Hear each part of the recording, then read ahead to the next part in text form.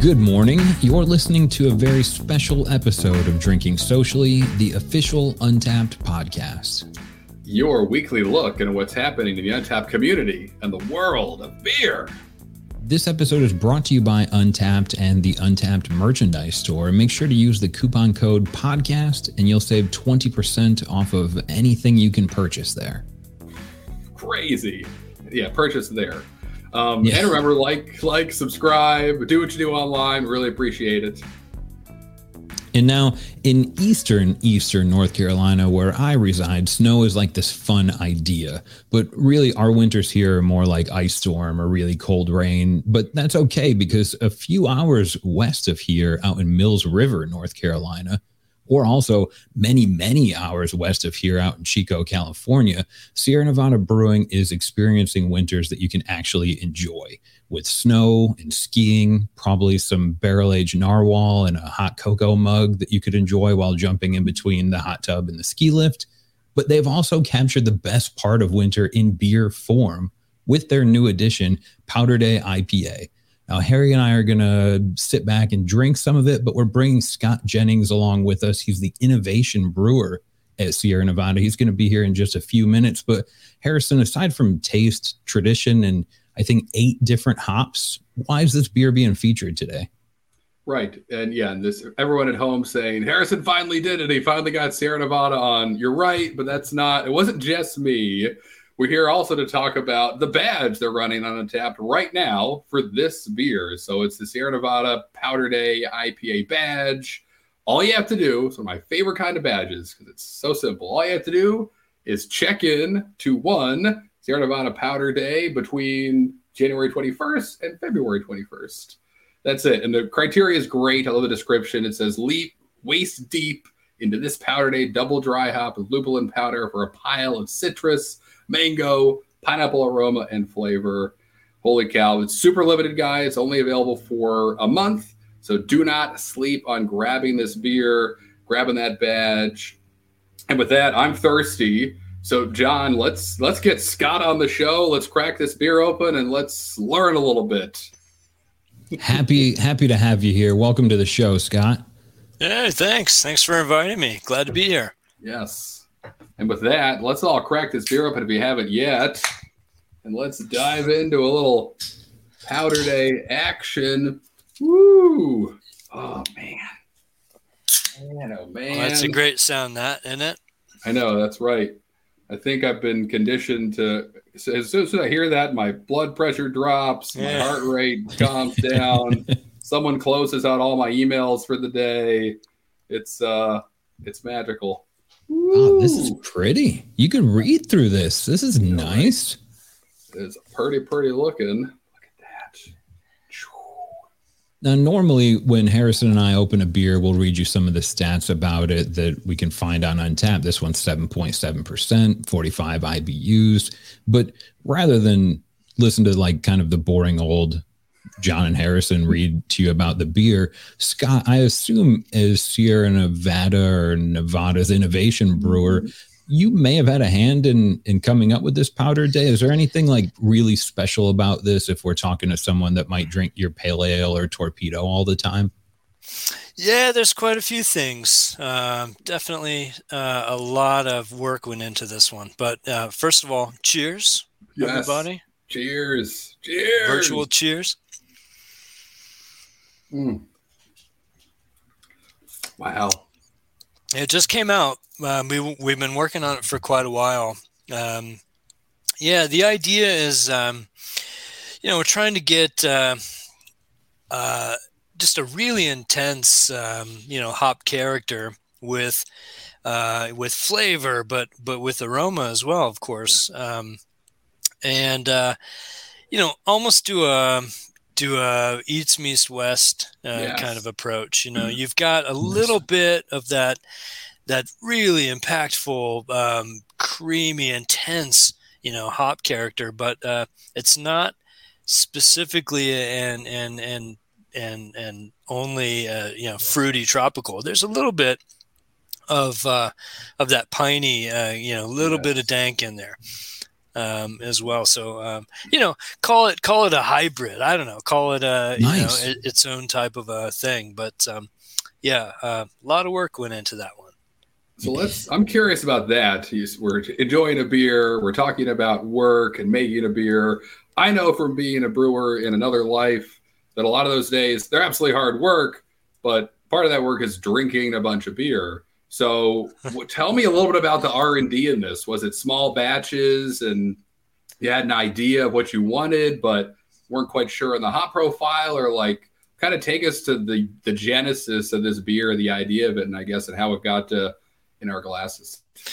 Oh yeah, that's a long story. In a nutshell, I would say it's one part experience, and Sure. As Sierra Nevada, we have plenty of experience. It's one part current dry hopping research, and it's also taking into account the idea that we really want to make sure we maintain some IPA diversity, let's say, in what we have to offer. Because you know what? I mean, let's be honest. Most of what we do is IPAs.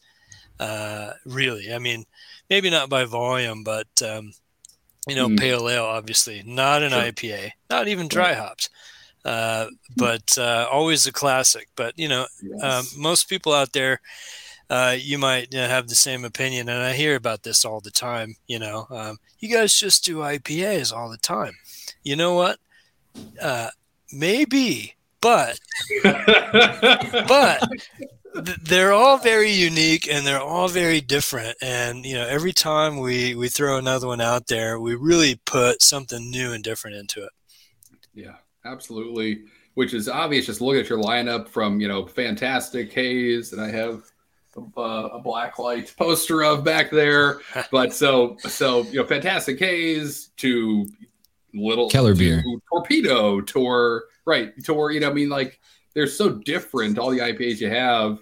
I think we're all old enough to remember, or just to see the genesis of IPAs, the growth of IPAs. It used to kind of mean one thing, and at one time it was very scary, and it had 100 IBUs, and who could do 120, who could do 130, and there was that competition to burn out everyone's taste buds. But now it's totally different. So, I mean, you could argue that you could make 20, 30 different IPAs, and they are all a different experience. And I think you guys do that. You do that really well. I mean, Dankful is different than Torpedo, is again different than what we're drinking tonight. Summer Break, when that comes back out, it's like a sessionable. That's totally different. So really, it's amazing. You guys have been doing this for 40 plus years, and still you're kind of like writing this story that you see other breweries kind of take up and mimic a little bit and go, oh man, why don't we have a hazy IPA in the summer? That seems so obvious. Why didn't we think of that? Right. You're doing a great job at it. Oh, we appreciate that. But yeah, this one, Powder Day, kind of a play on words. John, you were talking about, the sort of the winter, maybe skiing reference. But lupulin powder, that's nothing new to most people listening here, and it's certainly not new to the industry either. But that is the focus of the beer in terms of dry hopping. So we're dry hopping on this one exclusively with lupulin powder. Oh, wow. And I will say this is certainly not the first beer that we've done that with. And, a lot of people might be interested to hear that this form of hops is definitely not new. Definitely not new. This has been out there for decades. Decades, definitely. And what you would maybe refer to it as, it can come in either what we call a type 35 or type 45, which typically would be pelletized. Right. But nowadays, you can get that pelletized or non-pelletized. And even with the pelletized versions, there are several options there. But it really goes back, really decades as a hop form. So let's talk about that for a second. Yeah. Yes. So here's what goes on. So, imagine hops. You got, a room full of hops, and pretty similar to the hop pelletizing process. What happens is the hops get milled very finely using a hammer mill, and then that material is pushed through a die, and then you have hop pellets. Everybody knows what those look like.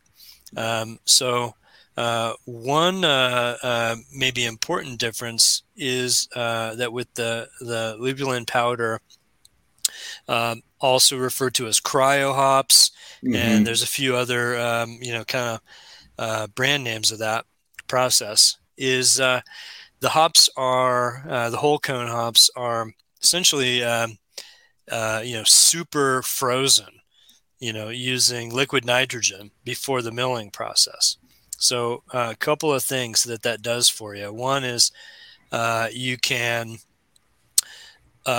during the milling, you can preserve the integrity of the lupulin glands to a pretty high degree, so you don't rupture the lupulin glands, which everybody knows is where all the good hop oils reside, right. And acids as well. But the other thing that maybe some folks overlook is that, and you'll know this, if you've ever taken hops and you've rubbed them together, right. you get real sticky. Right? Yes. right. Real sticky. So when you have this milled hop material, and it is at, I don't know, minus 280 degrees, it's not very sticky at that point in time. And you can then sieve it with like a bunch of screens. And you can reduce or separate, let's say, you can separate out a lot of the green matter, the bract, particularly from the hops, and sift that stuff out, so you essentially can concentrate the lupulin glands, and that's where that T35, T45 name comes in, and that means that from the from the mass, the weight of the original cones that went into the process, 35 or 45, as the case may be, % of that mass remains, the rest having been removed in this sieving or concentrating process. Right. And so that's what we're talking about. Now, that resulting material, it can be pelletized as well, and relatively new, I'd say in the last 5 years. There's maybe even less. There's been some technology out there to produce soft pellets. And I think a lot of the cryo products are done in this fashion. So the pellet itself, as it's going through the die with this material, the compression forces and therefore the friction as well is reduced considerably. And so that's one of the things that's like a classic argument against using hot pellets, is that when you press all that material through the die, and maybe for the listeners who don't know what I'm talking about, think about like a meat grinder. Sure. You've got a lot of little tiny holes, and you're forcing a lot of material through those little tiny holes. Right. And that results in a lot of pressure, and pressure generates friction, and friction generates heat. And heat is not good for hop oil and hop aroma. Right. And so a lot of these new products and processes are incredibly great, and they are able to deliver, finally to the glass, hop aroma that's really better than it's ever been. These are great things, great products, great hops. Amazing. Scott, it's obvious you're very qualified for, at least for this podcast. We went from hop selection to thermodynamics. And it was, I think Harrison and I have mentioned hops probably a 1,000 times in the last couple of years, but never to the degree that you kind of went into here. I wanted to ask you about the selection process. When I'd assume at your position, you can just call out from the mountains and hops will be sent forth on golden chariots. Maybe it's not that simple, but with the knowledge that you bring, is it does that make it harder to find the hops you're looking for, especially brewing at a larger scale? Oh, well, we plan ahead, I think pretty well. Over the years we've developed, wonderful relationships with hop suppliers, and even going all the way to the hop breeding programs around the world. We've been pretty critical in the development, or say not the development, but the bringing of newly developed varieties into the marketplace by a lot of these great partnerships over the years. But what we do, and I'll tell you, it's one of those things that we're constantly working on, is the ability to try and figure out, it's that crystal ball thing, we look to the future and we go, what are we going to make next year? And then we go, I think I could probably guess about 60% of that. And then there's 40% like, well, who knows? and then, well, what hops are we going to want for that and how much? Well, we can predict a bit of that, but certainly not all of it. So we work really closely with, hop suppliers, on a few occasions, farmers directly, and the hop breeding programs as well, to really kind of keep some of the doors open so we can really jump on things when we need them. But end of the day, hop is a crop, and you can't always predict what the weather's going to do and how everything's going to come out. And so for all the brewers out there, hop contracting is really, really important. You're not going to get it right all the time. You're going to be over some years, you're going to be under some years, but better than having no plan at all. Absolutely. That's right. I know those are some of my favorite Sierra Nevada beers. I remember you guys used to do, maybe you still do, but it's been a little bit since I've seen it. It was like Harvest kind of single hops. I remember the first time I ever had Equinox was in 25-ounce bottle from you guys. I think the first time I had Idaho 7 was the first time ever was a beer you guys made featuring. Idaho 7. It's a beautiful, beautiful hop. And it's also in Powder Day, by the way, featured prominently. Yeah. Equinox is a funny one. We used to call that 366, which was the experimental number, and then it went to Equinox, and now I believe it's called Euconaut. So it's like, the artist formerly known as Equinox. You made it from a number to a name to a new name. That's marketing and hops just kind of working together. Right. 366 didn't quite do it, and now Euconaut. I did not know that was the same hop, because I was forever like, where's Equinox? Where can I get my hands on it? Can't find it. Now I know why. There we go. And that's great that Idaho 7's in here. And that's, you guys have been so great in just my like personal beer journey, and the single hop series. And that was so cool to do that. Already you have Sierra Nevada Pale Ale, which is, the song of all songs to Cascade hops. But to do that, something similar for other hops, that was always enjoyable for me to enjoy. But as we've alluded to, there are like 8 hops in here. Is that right? 8 different hop varieties about? Oh, man, Harrison, you might be right. I sort of lose track. But to be honest, we will a lot of times make hop substitutions in any particular beer over the year. It'd be depending on what's available. But in this one, this is a seasonal beer, and it was pretty, solidly designed based on a couple of things. One being the hops that we really specifically wanted to be in it. Right. And what we had available to us via our contracting. Maybe we can start in the brew house. Yeah. And this kind of goes back to the design of the beer. Yes. The overriding principle is to do as little hopping as possible in the brew house. Okay. Sure. and then throw everything at it in the cellar with dry hopping. And that's not, revolutionary or anything, but, one of the ways we went about it is to hit BU. We wanted to use again a minimal amount of hops up front with the first edition, what we would call that. So right at start of boil, and I chose a variety called Polaris. Do you guys know that one? Yes, I'm familiar with it. Yeah, great snowmobile. Yeah, right. Yeah, that's another Powder Day kind of link. I never thought about that. Right. That's cool.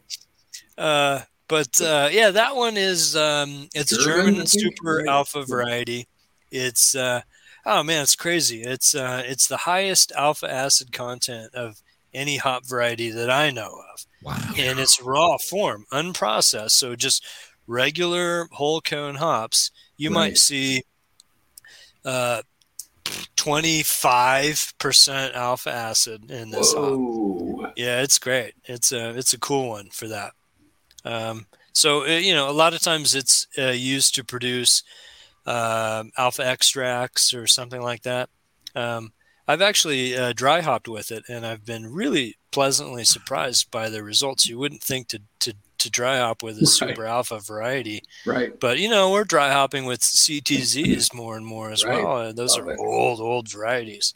Yeah. But as a dry hop, I mean, I'm kind of getting off track here, but just I find it interesting. Really. Hops are great, I love talking about it's your hops. Powder Day. But it gives a really kind of cool bubblegum character as a dry hop. And I don't know that much of that comes through with the first edition being Polaris. But at any rate, it doesn't take a lot to get your BUs when it's 24% alpha. Yeah. Yeah. And go ahead. Sorry. When you talk about dry hopping with this monster alpha hop, which I know Harrison's familiar and I'd expect you are, but me and hopefully at least 3 of our listeners maybe not familiar with some of that in context. Like the first thing I thought of would be like a dry hopped bitter West Coast thing happening, and it got me really excited. And I don't mean to divert the road this interview is going, but I really wanted to ask before this even started, as the innovation brewer, what are some of like the kind of crazy things that you've produced that maybe haven't been distributed, but might have been shared like in the back of the brew house? I'm just imagining like these really weird beers that would really excite me and a couple listeners. Oh my God. Where do I start? I've been doing this at Sierra for over 20 years. Oh, wow. And okay. A lot of that has been in innovation. And so we've done some really wacky things, and also a lot of stuff that I would consider incredibly, delicious, but never saw the light of day for one reason or another. Wow. Oh man, I don't know. I don't know where to start with a question like that.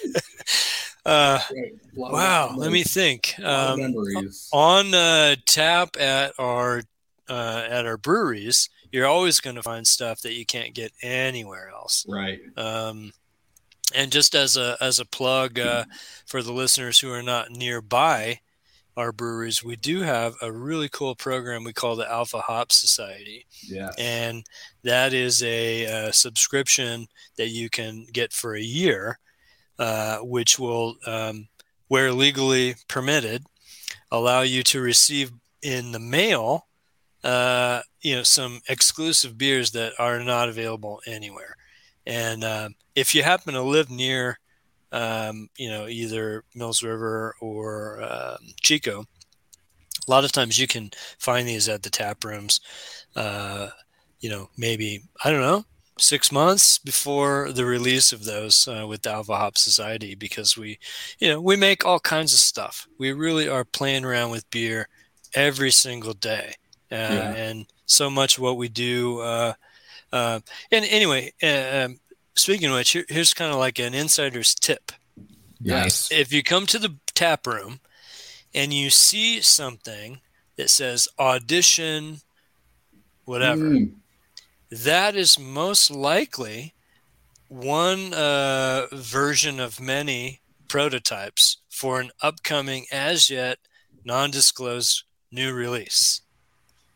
Ooh. Yep. Insider tip, big time. Yeah. So hot tip. Come to the brewery.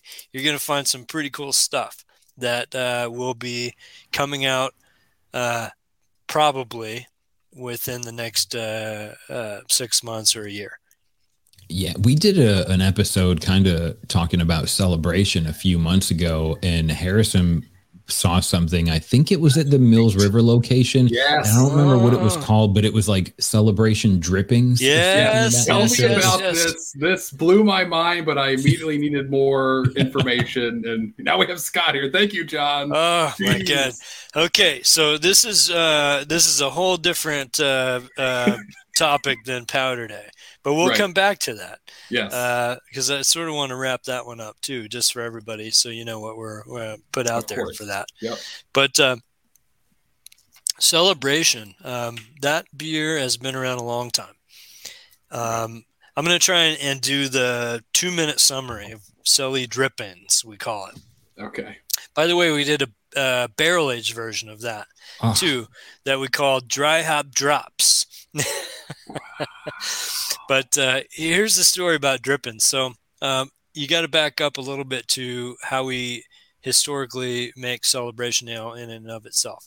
Right. So we dry hop that in the old school way, meaning you're dealing only with whole cone hops. Mm-hmm. And interestingly, a little bit of an aside as well, the hop torpedo, which a lot of people know, and that's, there you go, that's the one. That one, yeah, that was one of my first projects in R&D Chico. Oh gosh, 2006, I think we started working on that. Anyway, totally different subject for a different podcast. But so let's see. Before we had the torpedo, we using whole cone hops or dry hopping. Here's what you do: you got a bag. Imagine like a mesh bag, nylon mesh bag, and it's maybe about the size of a pillowcase. And you stuff it full of hops. You tie a knot in it. You put a carabiner on it, stainless steel, of course. And then you're going to suspend these bags in a tank. And we're talking a big tank, a tall uni tank. And so the way this is done is you on the bottom of the cone of the tank, there's a section that you can unclamp and kind of swing away and expose the, open the tank, open the bottom of the tank. Because typically on the bottom of the tank, all you have is a small valve, but you can swing the cone away. Then up on the top of the tank, there's a small opening, about, 6 inches in diameter that you can undo and remove a cap there. And so what we do is we've got a crane up on top of the tank. And you've got a chain, a stainless steel chain that is the length of the height of the tank. And I believe that is going to be, maybe say 28 feet or something like that. Wow. And so what we do is we lower this, we hook this chain onto the hook of the crane. We lower it all the way from the top, all the way down through the tank, down into the cellar with the cone swung to the side. So it's open. Then we hook these dry hop bags onto this chain with carabiners as we're hauling it back up. And essentially, you're putting as many of these bags on that chain as will physically fit on that chain. And so now you've got a vertical column, a tank. It's like this. It's tall. Right. And straight through the center, there's a chain. And on the chain, there's, dozens of bags stuffed full of dry hops, mostly Centennial and a little bit of Cascade in this case. Then once that's suspended in the tank, you have to secure it on the bottom and you have to secure it on the top. Then you close the tank and you purge it with CO2. Then you can take the beer, which has been brewed 3 days prior, and it is in the open fermenters, open top fermenters. Mhm. You're going to transfer that beer on the 3rd day of fermentation into this tank that's stuffed full of these bags on this chain. And that's where the beer is going to stay all the way until centrifugation, sitting on these bags of dry hops. Wow. Right? That's the way we do it, old school. And so now imagine that beer went in there on day 3. So 11 days later, give or take, that beer has been chilled, the yeast has been removed, maturation has been completed, and now you take it to the centrifuges to remove the remaining suspended yeast and so on, and now you have finished beer and so on. So you empty that tank, and then all those bags are still in there. They're just hanging in space, right? And these are enormous, giant tea bags. I mean, lots of them too. And everybody knows that there's a little bit of liquid still in there. Not a lot, just a little bit. So what we do is when we filter that tank, we empty it to the centrifuge. It's not filtered. We call centrifugation filtration as well. But once that tank is emptied, we'll let it sit overnight. And the next day, all the beer, which has dripped out directly from all the dry hop bags. And again, it's very small amount. I mean, like a thimbleful compared to the volume of the tank. Right.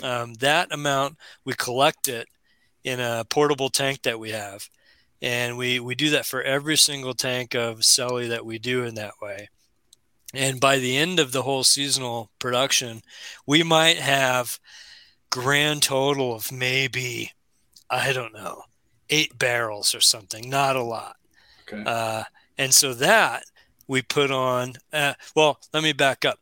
That used to be something like the distillers call that the angel's share, but we call it the brewer's share. Because we would reserve it strictly for the brewers, and that was it. That was our own special thing. But eventually we ended up taking that 8 barrels that we would get for the whole year, and we put that on at the tap room, and we call it Celly Drippins. And then for the most part, it was gone within a couple of days because all of the brewers would just go there and drink it all. But occasionally, a non-brewer would be able to get a pint. And so anyway, it's a pretty special thing. Very, very special. We don't like to advertise that because that's our own special internal thing. But if you come to the brewery in, let's say, beginning of October-ish, you might be able to find a pint. Might get lucky. That's on my list. That's a trip that needs to happen. Yeah. Man. Yeah. And remember, if you want to propose marriage to Scott, it's Scott J at Sierra. But that's not what we're here to talk about. We're here to talk about Powder Day. Right. Let's dive back into this. So we were talking about hops, and really, I'm curious. And now you talked about lupul and powder. So is the torpedo involved in Powder Day at all, or is it a totally different process? So tell us about getting the powder into this beer. I mean, there's so many ways to dry hop something, but I would imagine the powder kind of introduced a new element. So what is that actually like? Well, to be honest with you guys, dealing with non-pelletized hop powder is, frankly, a royal pain in the ass. It's hard to deal with. It's very duffy. It tends to clump. It doesn't like to go into solution. It tends to float. It's kind of a pain. It really is. So why do we deal with that, you may ask? Right. Well, it's because and this is, by the way, we started playing around with this stuff long before cryo soft pellets were developed using the same kind of base material. Mm-hmm. But the fact of the matter is, even so, with the soft pelletizing process, some fraction, I don't know what that would be by a percentage, but some fraction of the lupulin glands will be damaged when they go through a dye. Right. Whereas if the material is not pelletized at all, you have a much higher, maybe not much higher, somewhat higher percentage of total lupulin available, which the glands are not ruptured. And for those of you who may wonder about that, the lupulin glands, those are, say, an encapsulated, I don't know, maybe the best way to describe it would be you've got the resins and oils encapsulated within a membrane of sorts that the plant produces naturally. The stuff, if you ever take a hop cone and rip it down the middle, you're going to see all the yellow in there. Right. And it looks kind of like pollen, but it isn't. That's the lupulin. But it's, say, an encapsulation of the resins and oils. And when you rupture that, everybody knows when you smell something, that means it's being volatilized right before your eyes. This beer right now, I can smell that. And because I can smell it, that means there's less of that in the beer now than there was 5 seconds ago. And it's the same with hot material.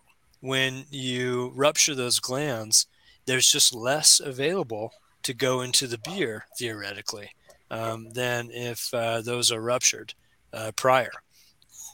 Where was I going with that? It's a great journey. I love it. I feel like I'm in the tank, but talking about lupulin powder and dealing with it. Right. So what we do is we've got a small mixing tank that you can close and pressurize, and it's got an agitator in it. Okay. And so what we'll do is we'll sanitize all that, and then we'll put sterile water in it. We use deaerated water. So this is oxygen-free, sterile water. And then that goes into the tank. And we're talking a really small little tank. And then you put the powder in it, and then you close the lid. And what we do, and this is really important, I can't emphasize enough. I talk to people about dry hopping all the time. One of the worst things that can happen in your best attempts to improve the hop aroma of your beer is when you introduce oxygen. That's a bad thing. So what happens is with this powder is we put that in DA water, sterile deaerated water. But just because you open the lid, let's say, for example, theoretically, there was 0 molecules of oxygen in that tank. You open the lid, you pour in your powder, you mix it, you're good, right? Well, no, because you opened the lid, and therefore all of a sudden there's a whole lot of oxygen in there. Not to mention the powder material itself contains a lot of oxygen. So you've got to get rid of that. So what we do is we turn on the mixer, the tank is closed, we maintain pressure around 14 pounds. And then in the bottom of the tank, we've got something similar to like a carb stone. And we'll run CO2 through there and vent it very slowly. So you've got ample positive pressure in this tank. You're mixing vigorously to help, liberate the oxygen from the hop matter. And you're breaking up the clumps, and you're creating an even media, and you're getting all the oxygen out. And we do that until we measure. Let me think. I think we're measuring less than 50 parts per billion oxygen on that vent gas coming out of there. Oh, wow. And then we pump it into the tank, and we shoot it in just like you would dose anything else. We put it in towards the top of the tank. We got a side port that we pump that into, and it's under the beer liquid level, and you just pump it in. at that point. That's all you do. I mean, That's it it. sounds That's easy simple. enough, but it's a pain in the butt. It really is. Yeah, I mean, Because not only getting it in there is kind of a challenge, but getting it out I again was gonna is say, also a big challenge. yep, dropping that tank and whoever is cleaning it. Oh man, it's probably a mess, but it's worth it because the product's amazing. Yeah. Now, obviously on the label, you look at the can, you read a bit about it. One of the things that stands out is it's double dry hopped. So this is more of maybe almost a philosophical question. Maybe not. Maybe it's very technical. But what does that mean? And I get what it means, but I've heard people say, well, you have to do 2 different dry hop sessions, or some people saying you're using twice as much dry hop material, double the amount as you would normally. But let's just talk about for this beer, are you just doing that kind of lupulin powder process twice? Where's the double come in? Yeah, that's a good one. And I think you hit it on the head. That's sort of a, how you interpret it kind of a thing. I'm sure a lot of people will say, well, you have to dose it twice. Right. And others will say you have to just use double the amount that you would normally use in something else. I don't know. That's a tough one. In our case, I would say in this beer, we're leaning towards the latter, where we're just using double the amount that we're normally doing. Because technically, most of our IPAs are dry hopped more than once. Right. So that definition doesn't, hold. Because we don't right. call out, a hazy little thing as being double dry hopped, but and technically in that way it is. Right. But and this goes back to what I was saying earlier about the use of the very high alpha variety in the brew house, which I neglected to follow up on because we started talking about celebration. Right. But the second hop in the brew house and the only other hop in the brew house is added 20 minutes before the end of the boil, and that's another high alpha variety called Hercules, which is a little less alpha than Polaris, but it's by far the biggest production hop grown in Germany right now. So we're using that for flavor, but also for bitterness. And then in doing that, all in, we're not using a heck of a lot in the brew house for poundage, pounds per barrel. So what that does for us is it allows us to really shift, a lot of, say, late hopping that we might do in the hopback or whirlpool, which is pretty typical for a lot of things. We shift away from that in this beer, and we throw all of that stuff in on the cold side. So we're doing a pretty good sized dose, technically 3 times in the cellar. Once is during primary fermentation. The other is during what we call warm to cold. So as you're in the process of chilling down the tank, and then a third dose, again, all with lupulin, just prior to filtration. Wow. So by doing that, we're trying to capitalize on a lot of what we know from experience and what we have learned with the recent surge of hop aroma research that's been done in the industry. And we're kind of throwing everything at it. So we're getting the best of, quote unquote, biotransformation type utilizations, which is a controversial term for sure. Tastes good in the can, though. It tastes good in the can. That's right. And then we're getting I don't know. Long story short, we're trying to get the best of all worlds based on current research and currently available materials. That's the long story short. Yep. And you've done it again. I mean, it really is. That's what, I was kind of marveling at before talking to you, Scott, and now I'm marveling at tons of other things. It's just to have these 8 hops be this impressive, to now know that it's been dosed 3 times, but to have it look that clear and beautiful, full of, lupulin powder right before filtration. Centrifuge does what it's going to do. to make it look just like a perfect beer, but smell like, if I was blindfolded, I'd imagine this thing was kind of, and smelling it, some kind of crazy, orange juice looking thing, but it's not. It's this beautiful looking beer. Yeah. We didn't want it to be intentionally hazy. And it's not filtered. It's only centrifuged. Right. It uses of all the total weight of hops that are in the beer, probably, I don't know, 84% of all that mass is as dry hops. And that's you can realize that. And no alpha extracts were used at all, right? It's only whole cone hops in the brew house. So that's where those high alpha varieties come in really handy. And then you can just throw it all into the cellar. Really just keep hitting it 3 times. Oh, those days must smell pretty amazing with that much hop material floating around in the air, especially as lupulin powder. I imagine it can be like pretty aromatic, obviously. But just being already in the powder form, it probably just smells amazing before you drop it in the tank. Yeah, it really does. These cryo pellets or lupulin powders, the second you open the bag, it's, it's amazing. It fills the whole room with aroma. And, I like to think that, the second you open the can, you're going to know you're going to drink a hoppy beer. It's really kind of bursting.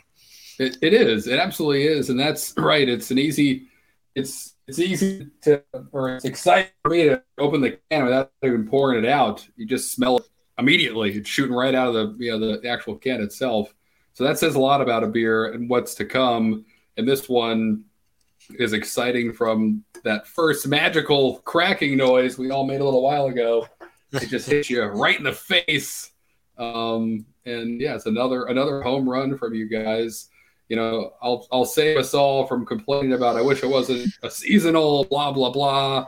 That's, tough nuggets for me. I'll just have to wait each, January to enjoy it again.